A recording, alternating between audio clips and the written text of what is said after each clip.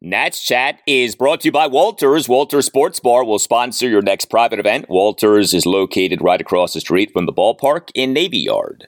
Register at waltersdc.com and click the Inquire Now button. We're driven by the search for better. But when it comes to hiring, the best way to search for a candidate isn't to search at all. Don't search, match with Indeed. Indeed is your matching and hiring platform with over 350 million global monthly visitors, according to Indeed data, and a matching engine that helps you find quality candidates fast. Ditch the busy work. Use Indeed for scheduling, screening, and messaging so you can connect with candidates faster. Leveraging over 140 million qualifications and preferences every day, Indeed's matching engine is constantly learning from your preferences, so the more you use Indeed, the better it gets. Join more than 3.5 million businesses worldwide that use Indeed to hire great talent fast. And listeners of this show will get a $75 sponsored job credit to get your jobs more visibility at Indeed.com/Blue Wire. Just go to Indeed.com/Blue Wire right now and support our show by saying that you heard about Indeed on this podcast. That's Indeed.com/Blue Wire. Terms and conditions apply. Need to hire? You need Indeed. Long hold, he's running this time. The 2-2 is blasted to right center field and deep. Call chasing back, looking up, and it is gone. It is Pete Alonso 5, and the Nationals 1. He has driven in all 5 Mets runs with 2 homers. That a line smash over the right center field wall, is 30th of the season. Here's Jeimer Candelario. DH tonight, swings and hits one sharply toward the middle, deflects off the mound, then off the glove of the lunging, reaching Francisco Lindor into center field. Candelario is going to try for 2, and he is called out at second base on the tag by McNeil when it seemed Candelario might have come off the bag. And he hurt himself. He appears to have hurt his left hand on the play, or his ankle, I'm not sure which. Left shoulder.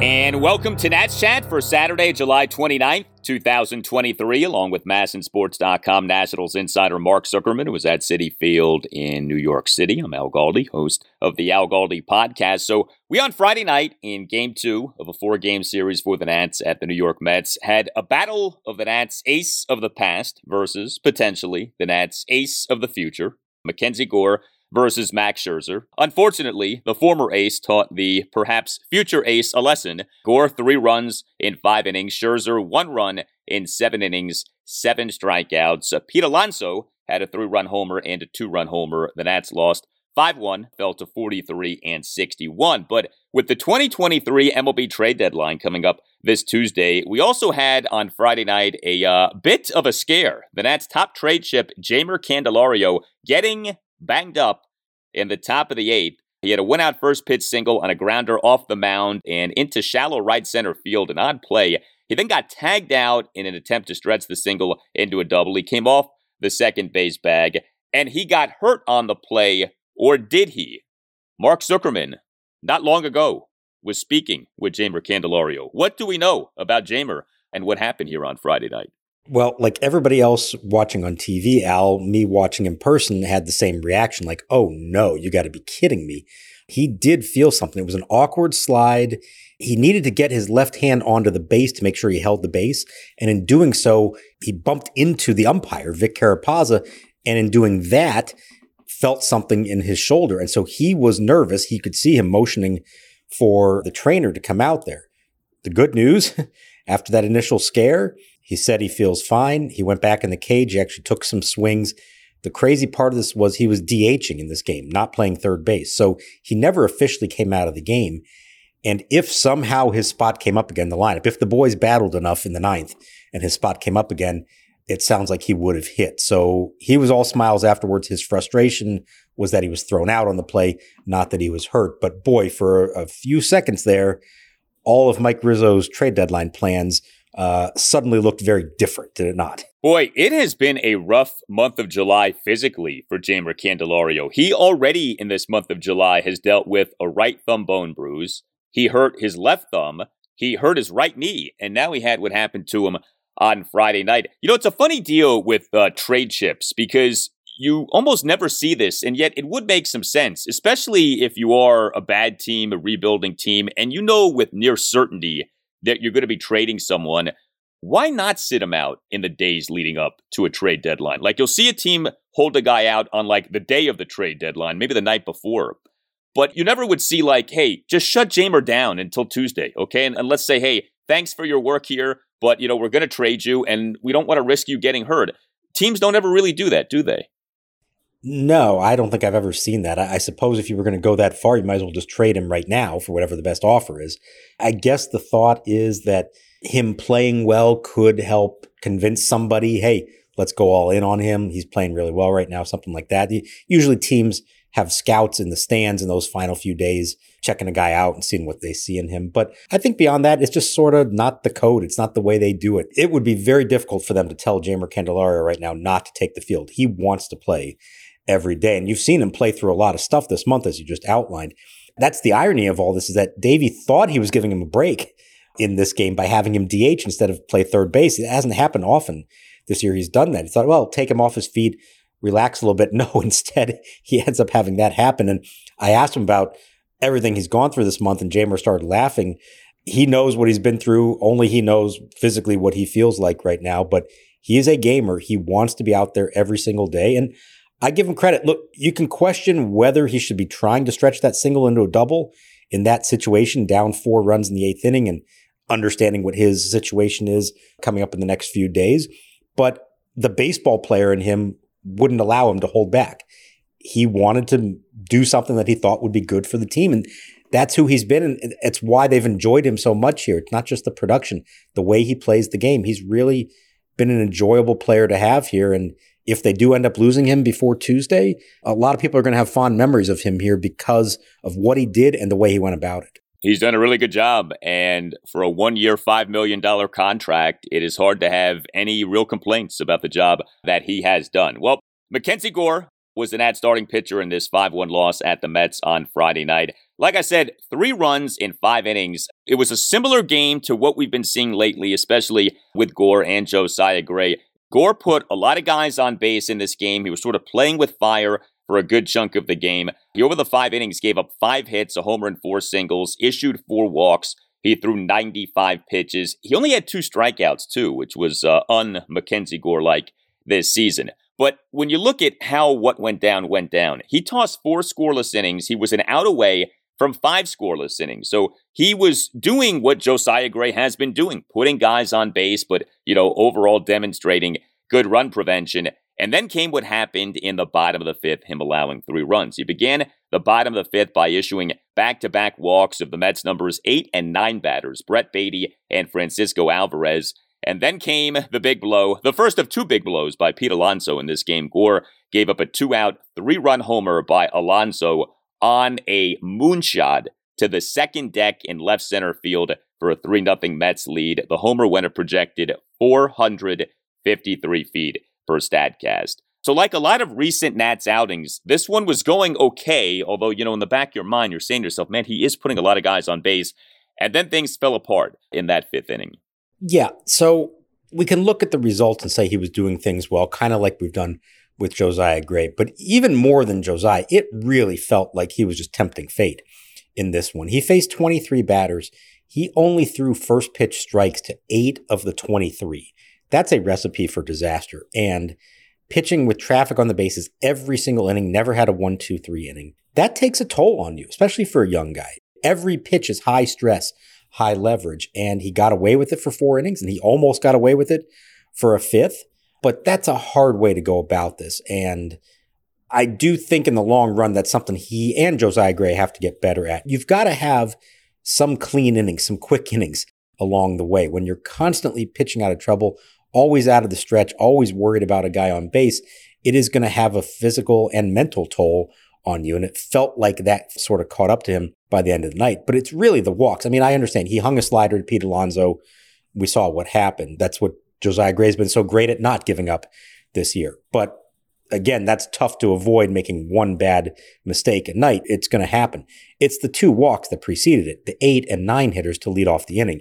And I think at the end of the night, that's what Mackenzie was more upset about, because he had been better recently at limiting the walks, and it came back to haunt him again this one. He walked the number 9 hitter Alvarez twice, walks the 8 hitter Beatty to lead off that inning. We've seen with Max Scherzer, you give up a solo homer, it's not the end of the world. That's exactly what happened to Scherzer in this game. You walk 2 batters and then give up a 3-run homer, that's when you get in trouble. Yeah, Gore was coming off a good outing, the 6-1 win over the San Francisco Giants at Nationals Park last Sunday afternoon. 5 scoreless innings, 8 strikeouts in that game. He gave up just 4 hits in that game, issued 2 walks, although he did throw a decent number of pitches in that game, 5 innings, 90 pitches. Would you say, with what we've seen from Gore this season, and, he's been up and down, I still would say it's been more good than bad, but, the numbers aren't great on the year. Do you think the Nats internally feel better, worse, or about the same about Gore now as compared to how the organization felt about Gore coming into this season? I think they feel probably about the same because I think they have seen enough of the good, and the good has been really good. Let's be clear about that. His best starts have been the best starts of anybody in this rotation this year, better than Josiah Gray's best starts. It's about the consistency of it and the high pitch counts and all that stuff that we're just talking about. So I think a lot of people view him in the same way they viewed Josiah Gray last year and understanding it's going to be a learning year. There may be some bumps along the way, but it's all about keeping him healthy, getting him as many innings as you can, and learning some lessons along the way. And I think in this case, there's been enough of those, not just good starts, but great starts from him that underscores what they always felt like and confirms what they always felt like about him. Now, if he has a similar year next year, then you start to worry a little bit and think, okay, maybe he's got some things that he still needs to figure out. But if this is, really his first full big league season, I think the good there has been enough to justify what they've believed in him. Now it's a matter of taking that next step, having more consistently good starts and limiting the damage in the bad ones, which we have seen Josiah Gray do this year. So if next year goes for Gore the way that this year has gone for Gray, I think they'll be really pleased with it. In some ways, I think they may believe he may even be better than Josiah is next year. Yeah, I would say that Gore now is ahead of where Gray was last year. It certainly feels that way. But there certainly are things for Gore to work on. He does walk a lot of guys. His whip now on the year is at 145. And he's not eating up many innings. Gore and Gray, each guy has started 21 games this season. Gray, who is not eating up a ton of innings, has totaled 118 and a third innings. Gore is at 106 innings. So, a pretty good chunk of innings fewer than Gray, even though Gray, like I said, not exactly an innings eater. But, as we know, this is part of the process. There are going to be nits to pick. I think it's great that each guy has stayed healthy, especially Gore, given what went down with him from a physical standpoint last year. I think that might be the biggest positive of all, that the guy's made 21 starts, knock on wood, has been just fine. What's probably going to end up happening, especially with Gore, they're going to have to end his season unless an injury ends his season. I've got to imagine we're getting close to whatever workload limit is on Mackenzie Gore, and if he continues to stay healthy, early mid-September, they might have to shut him down? Is that conceivable?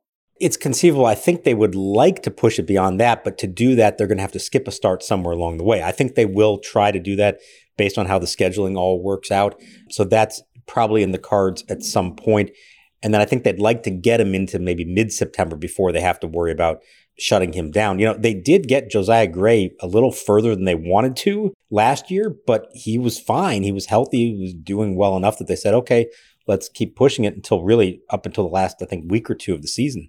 That was the case. So knock on wood, he stays healthy. I think they're okay giving him another, say, 7 starts maybe, if they can space him out a little bit, because you don't want to go too far this year, but you also want to set a good baseline for next year so that he can increase that number by whatever total they have comfortable in their mind. So I don't think you want to be overly cautious here, especially when he's been feeling well all throughout it. What I always wonder about is, okay, we say workload limit, what exactly is that? Is it innings? Is it pitches? Is it high stress innings / pitches? Because if the latter is the case, with Gore putting so many guys on base, he is having a lot of high stress innings, high stress pitches. You wonder if that is maybe altering the calculus on what exactly that workload limit is. We'll see. Hey Nats Chat, Beyonce is performing at FedEx Field on Saturday, August 5th, and no surprise, it is expensive. We can help though by using the special promo code for Nats Chat with the Game Time app. Game Time is the fast and easy way to buy tickets for events like this one for all the sports, music, comedy, and theater near you. It's the fastest growing ticketing app in the country for a reason. Get images of your seat before you buy so you will know exactly what to expect when you arrive. Snag the tickets without the stress with Game Time. Download the Game Time app, create an account, and use code NATSCHAT for $20 off your first purchase. Terms apply. Again, create an account and redeem code NATSCHAT for $20 off. Download Game Time today. Last minute tickets, lowest price, guaranteed.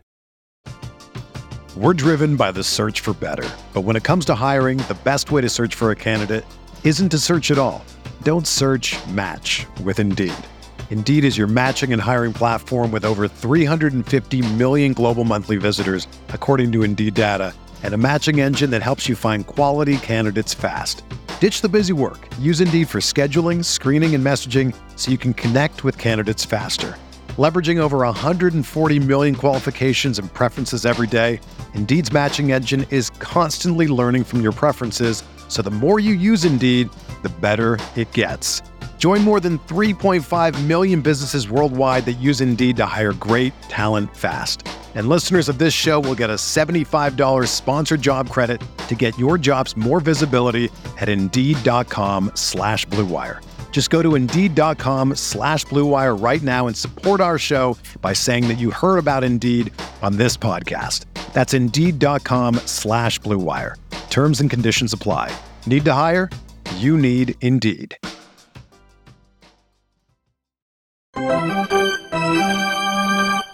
The kick and the pitch. Swinging a chopping ground ball toward the middle. Lindor has it to the bag himself. And the throw on to first. In time, a double play.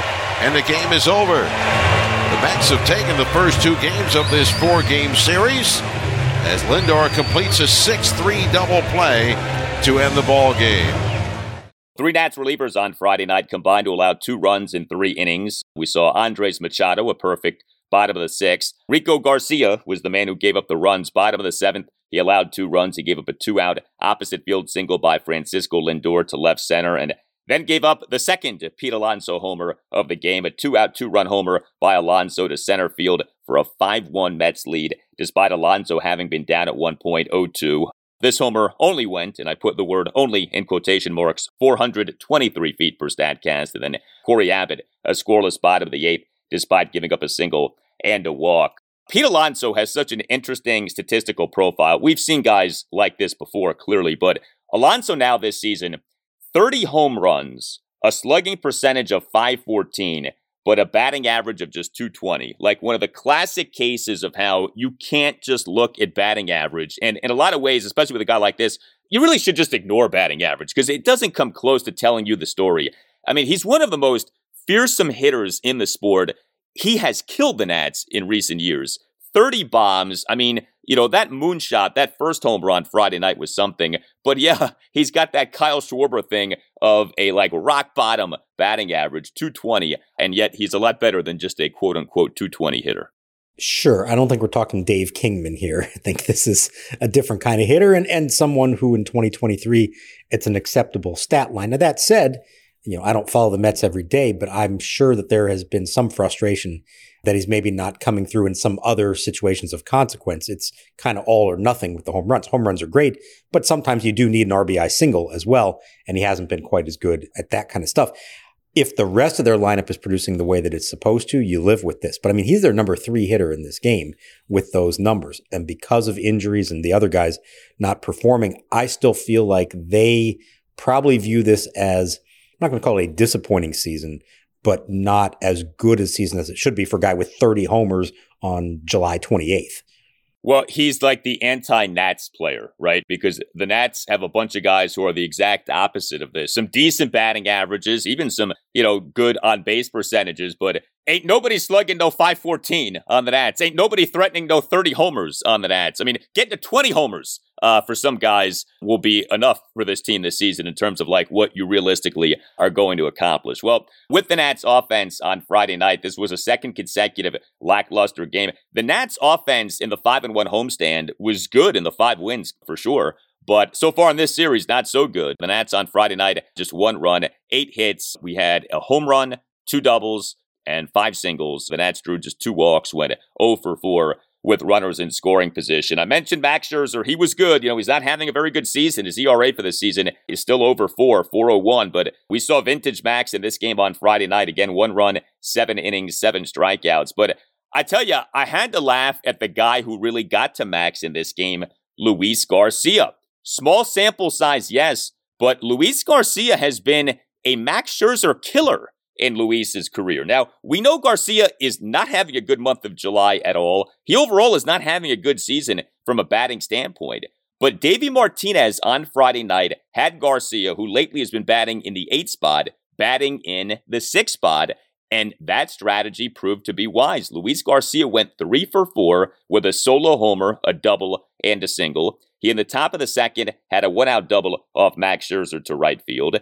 Garcia in an Nats 1-run 7th, a leadoff homer to center field off Max Scherzer, 406 feet per Statcast. Garcia improved to 6 for 11 in his regular season career against Max. And then Garcia with the cherry on top of the sundae in the top of the 9th, a 1-out single to right field on a 1-2 pitch.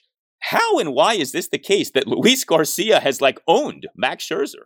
So I asked him afterwards because obviously it's not the guy that you're thinking that's going to be the case. And when he's had so much hard time hitting other guys, why is it that he's so good against a 3-time Cy Young Award winner and future Hall of Famer? And he smiled and he said he knows it's Max Scherzer and maybe that helps him focus a little more. It's funny. So much about what we hear with Garcia is about focus and not, remember in the field, all that about don't take pitches off and stay engaged all the time. Maybe there's some of that at the plate. And when you're facing a big time guy like Scherzer, that actually brings out the best in you because you are locked in and wanting to do well and trying to do well. Now, it's also, as he pointed out, Scherzer's a good fastball pitcher. Garcia's a good fastball hitter. The ball that he hit out was a fastball up in the zone. That's the kind of pitch that Luis can do damage on. But it was really nice to see. You would hope that maybe this could jumpstart him a little bit because he has not been very good, like you said. He knows it. Davey said that maybe this could be a little boost for his confidence. We'll have to see how it goes the rest of the weekend, but he could certainly use something like that. And maybe this is the thing that gets him going again because, when it's all said and done, we need to get to the end of the season and say, is Luis Garcia the answer or not at second base? And I'm not sure we really know the answer to that question at this point. No, we don't. It's funny.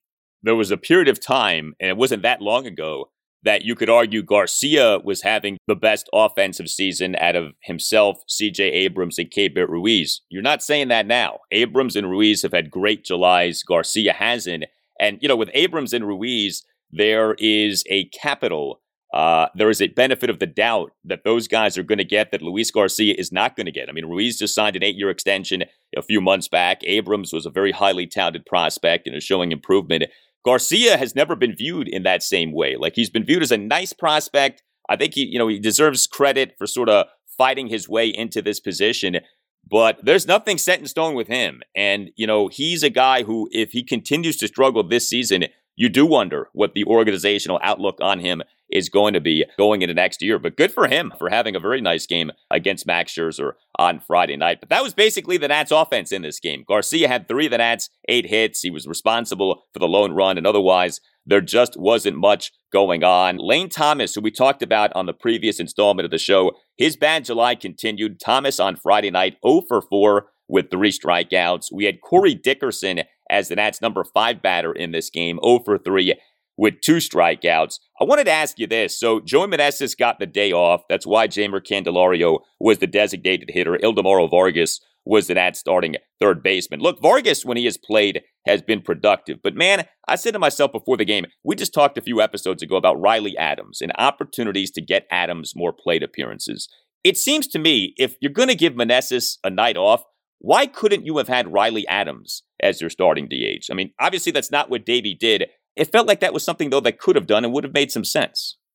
Yeah, I think this was more about wanting to keep Jeimer Candelario in the lineup, but take a little bit off of him. As it turned out, like we said, he still had an injury scare.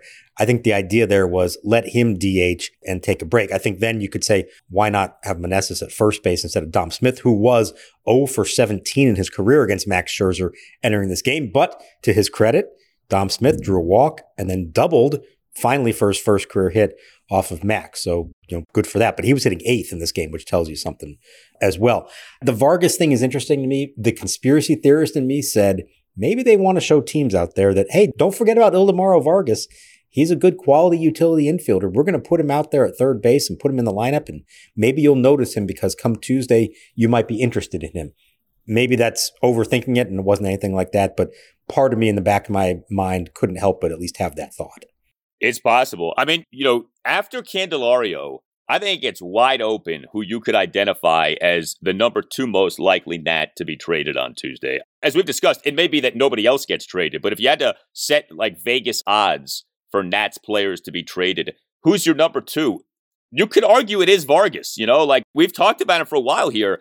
I think it could be him, and maybe it ends up being Candelario and Vargas, and that's it. And like you end up holding on to everybody else. We'll see. Hopefully Candelario stays healthy until Tuesday. Now you got to wonder. It has been a weird month with him getting banged up as he has been getting banged up. Well, we have some moments here to go through some emails. You could always email the show, natschatpodcast@gmail.com. We have to share this. Our friend Rich Park, he is a Nationals fan who has been in Korea.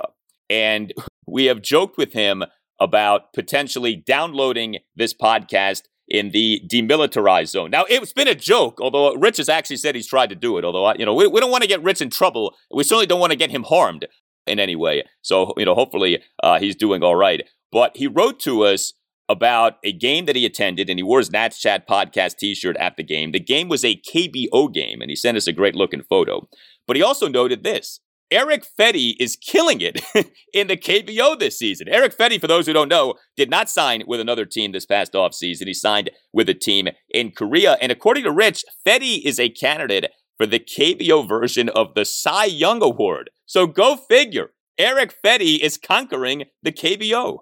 I've been following this since early in the year. He had a dominant start, like 8 scoreless innings, I think, early in the year, and I believe he was an all-star there. He was sporting a mustache at one point. I don't know if that's still true or not, but good for him for going over there and finding success that unfortunately he never had in the United States. Now, I don't know what that will lead to ultimately for him, if he'll get another shot from somebody, if they watch him and say, hey, maybe he's figured something out. But whatever it is, what Eric Fetty is throwing in Korea is working against that league. And it was very cool to see the photo that Rich sent us where he is sitting. He didn't realize this. He's sitting behind the plate and like in plain view of the regular center field camera that shows every pitch. So we've got photos of Eric Fetty pitching and Rich Park sitting in like the third row behind the plate in his Nats Chat t-shirt. How cool is that? That's awesome. That's awesome. Well, I'm happy for Eric Fetty. I mean, things may not have worked out in MLB, but if they're working out in the KBO, then good for him. Interesting email from R. Owen Ranger on a guy who we've talked about regarding the trade deadline. Lane Thomas writes R. Owen, Mike Rizzo has only traded away 2 non-rentals, talking about, this recent incarnation of the Nats being sellers and not buyers. And he says, well, both of those non-rentals who got traded happen to be superstars in Trey Turner and Juan Soto. And kind of the point of the email is don't be expecting Lane Thomas to be traded. Don't even assume necessarily that would be what is in the best interest of the Nats. It is true. I mean, the Nats have not been super willing to trade away guys who aren't on expiring contracts. And, certainly the Juan Soto circumstance was almost like this very unique circumstance all into its own. Trey Turner, legitimately was a guy under contract for another season and then was going to go into free agency. The difference, though, obviously would be Lane is not Juan, Lane is not Trey, although this season Lane is actually better than Trey, but that's another conversation.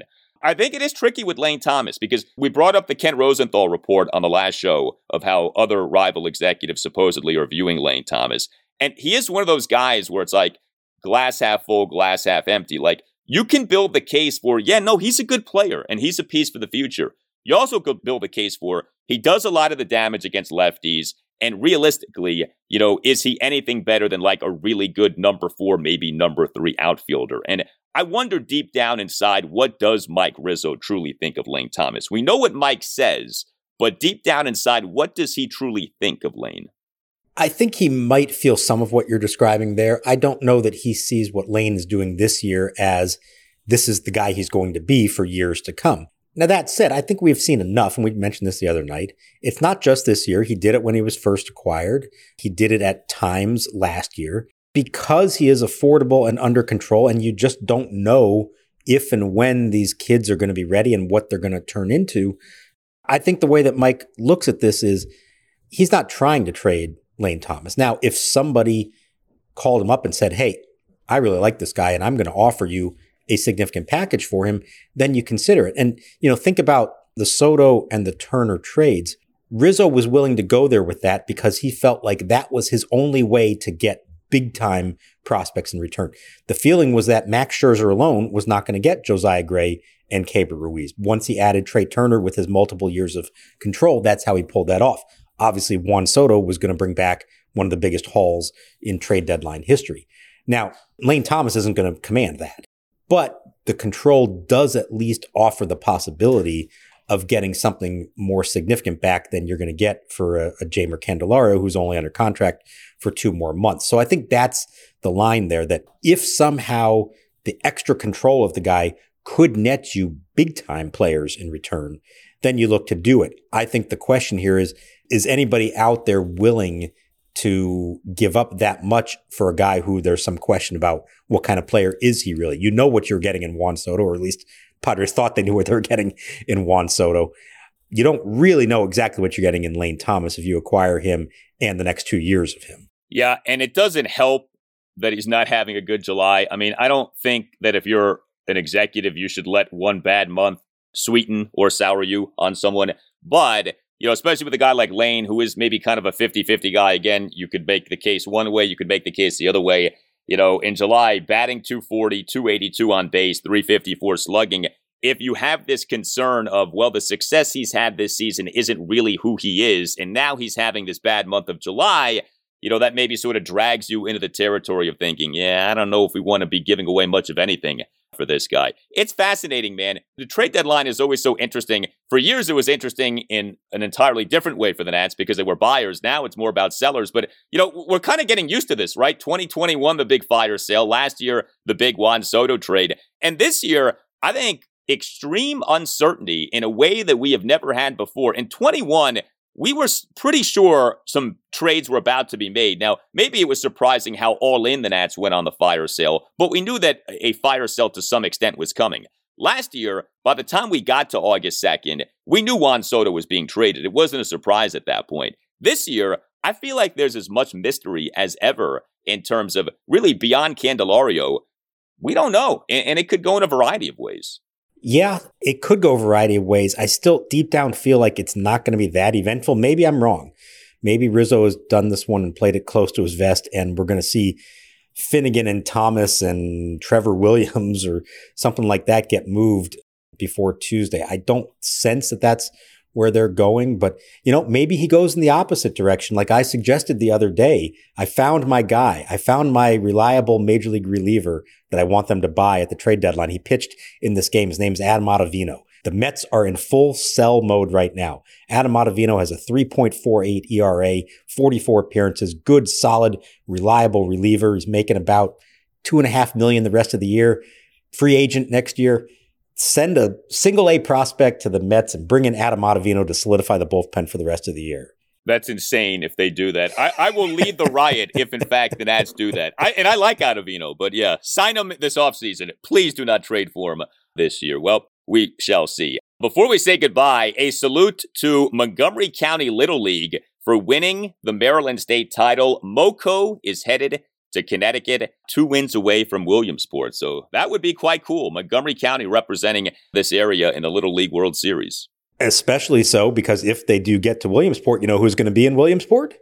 The Washington Nationals and yours truly. They are playing the Little League Classic against the Phillies on August 20th, I believe. And I actually am starting to make my travel plans for that to go up there and be a part of that Sunday morning at the Little League World Series. How remarkable would it be if a local team was playing there while the Nationals are in town? So let's go, kids. Come on, make this thing happen. Yeah, that'd be awesome. Would love to see that. You tell us what you think. Hit us up on Twitter at Nats_chat. You can email the show, natschatpodcast@gmail.com. You can find us on our website too, natschatpodcast.com. All Nationals radio highlights on Nats Chat are courtesy of 106.7 The Fan. A thank you to Tim Newmark for the Nats Chat podcast music. Check out his site, timnewmark.com. For Mark Zuckerman, I'm Al Galdi. We thank you for listening, and we'll talk to you next time on the Nats Chat Podcast. Needs this out. 2 balls, 2 strikes. Here he comes. Strike 3 called. Cutter at the belt over the outside. And Eric Fedde pulls another Houdini act out of the hat.